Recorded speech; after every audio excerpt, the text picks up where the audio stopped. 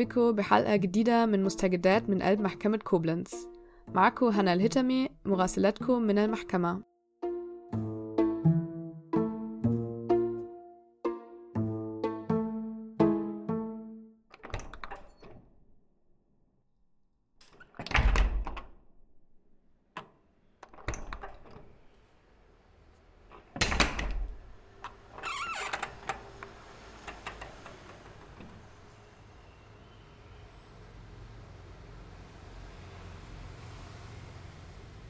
المرة دي ما قدرتش أزور المحكمة بنفسي، لكني قريت تقارير المركز الأوروبي للحقوق الدستورية وحقوق الإنسان، وكلمت مع زملائي علشان أقدر أقدم لكم آخر المستجدات من قلب المحكمة.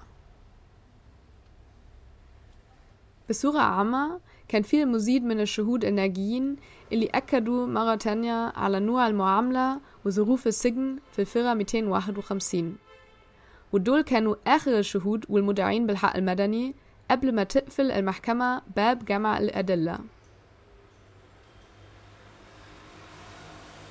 إحدى الشهادات اللي لفتت انتباهي كانت شهادة فنان سوري مشهور أدلى بشهادته من غير ما يكشف عن هويته.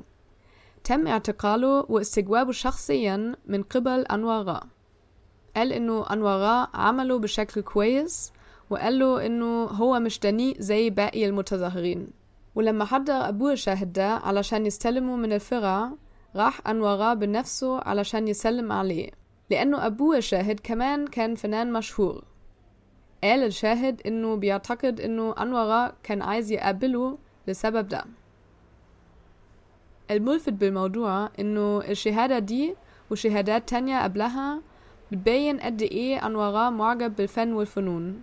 شخصيا بلاقي الشيء ده مثير للاهتمام، لأنه بفكرني بالسياقات التاريخية التانية اللي بنلاحظ فيها كيف بيتماشي الإعجاب بالفن والجمال مع المهن اللي فيها قسوة وضراوة. واحد من الأمثلة المعروفة على الشيء ده هو إعجاب أدولف هتلر بالملحن ريشارد فاغنر والأوبرا بتاعته، ومجرم الحرب البوسني السربي رادوفان كاراتشيتش كان بجانب ده كاتب شعر شغوف. لكن بعيدا عن الشهادات الأخيرة، عايزة أستغل الحلقة دي علشان أحكي لكم على مسألتين مهمين بقالهم بيتناقشوا لفترة طويلة. واحد منهم هو السؤال عن لو كان من المفروض إنه يتم تسجيل المحاكمة. الأكاديميين والمنظمات غير الحكومية كانوا بيحاولوا يشكلوا ضغطا ما علشان يتحقق الشيء ده من بداية المحاكمة، لأنه برأيهم المحاكمة دي تاريخية ومهم قوي إنه يتم حفظها للأجيال الجاية علشان يتم دراستها وحتى التعلم منها. لكن الشهر الماضي رفضت المحكمة الطلب ده للمرة الثالثة. كانت وجهة نظرهم الأساسية إنه التسجيلات دي ممكن تعرض الشهود لخطر أكبر وتخليهم يحسوا بعدم الأمان، وبالتالي استعدادهم لإدلاء بشهاداتهم يصبح أقل.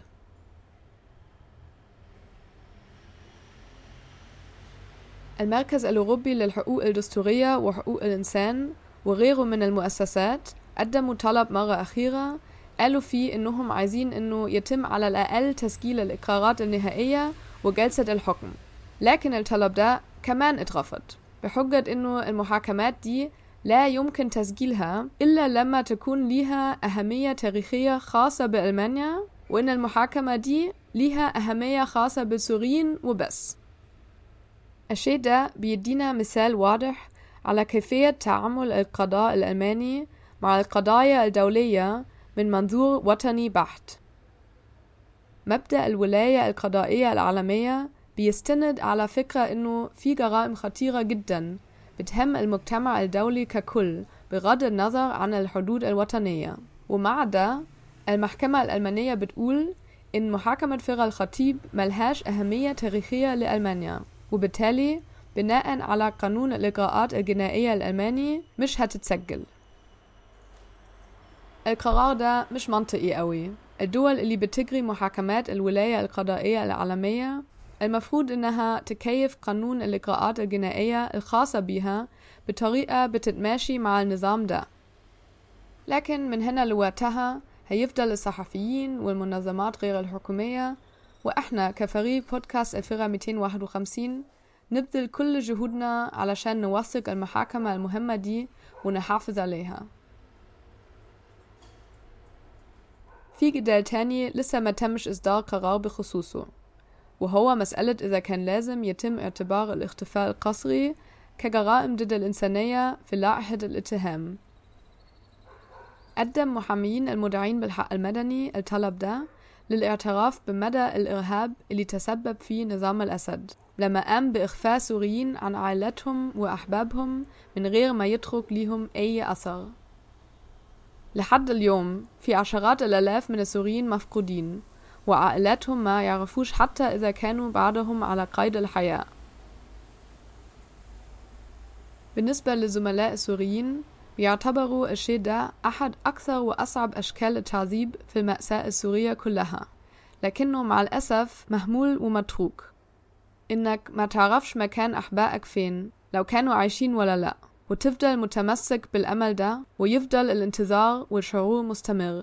المفروض إنها تعتبر جريمة غير منقطعة طالما ما تمش العثور على الشخص أو الجثة، فهي مستمرة.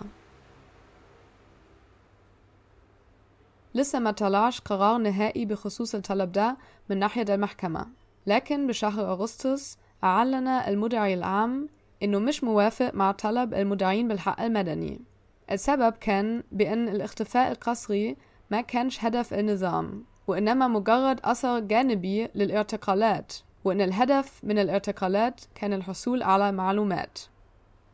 التصريح ده أثار غضب الحضور ومحامين المدعين بالحق المدني، لأنه بعد كل الوقت ده المحاكمة دي وضحت بشكل كبير إن الاعتقالات ما كانتش بس بسبب الحصول على معلومات.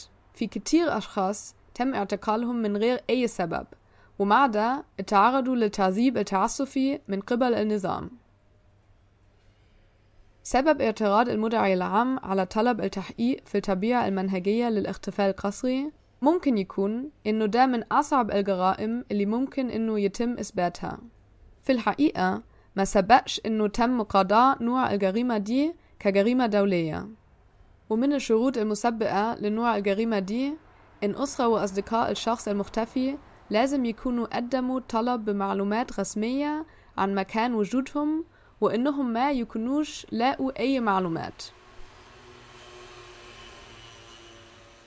لكن في سوريا تقريبا ما فيش أي طرق رسمية لطلب معلومات عن الموقوفين، وفوق كل ده أي حد بيحاول يطلب معلومات زي دي من الممكن إنه يعترض لخطر الاعتقال والتعذيب.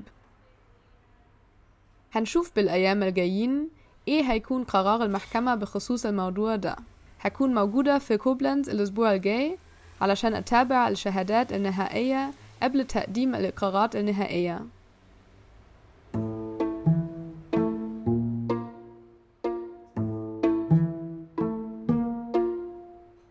شكرا لاستماعكم للحلقة الثانية من الموسم الجديد من بودكاست الفرقة 251.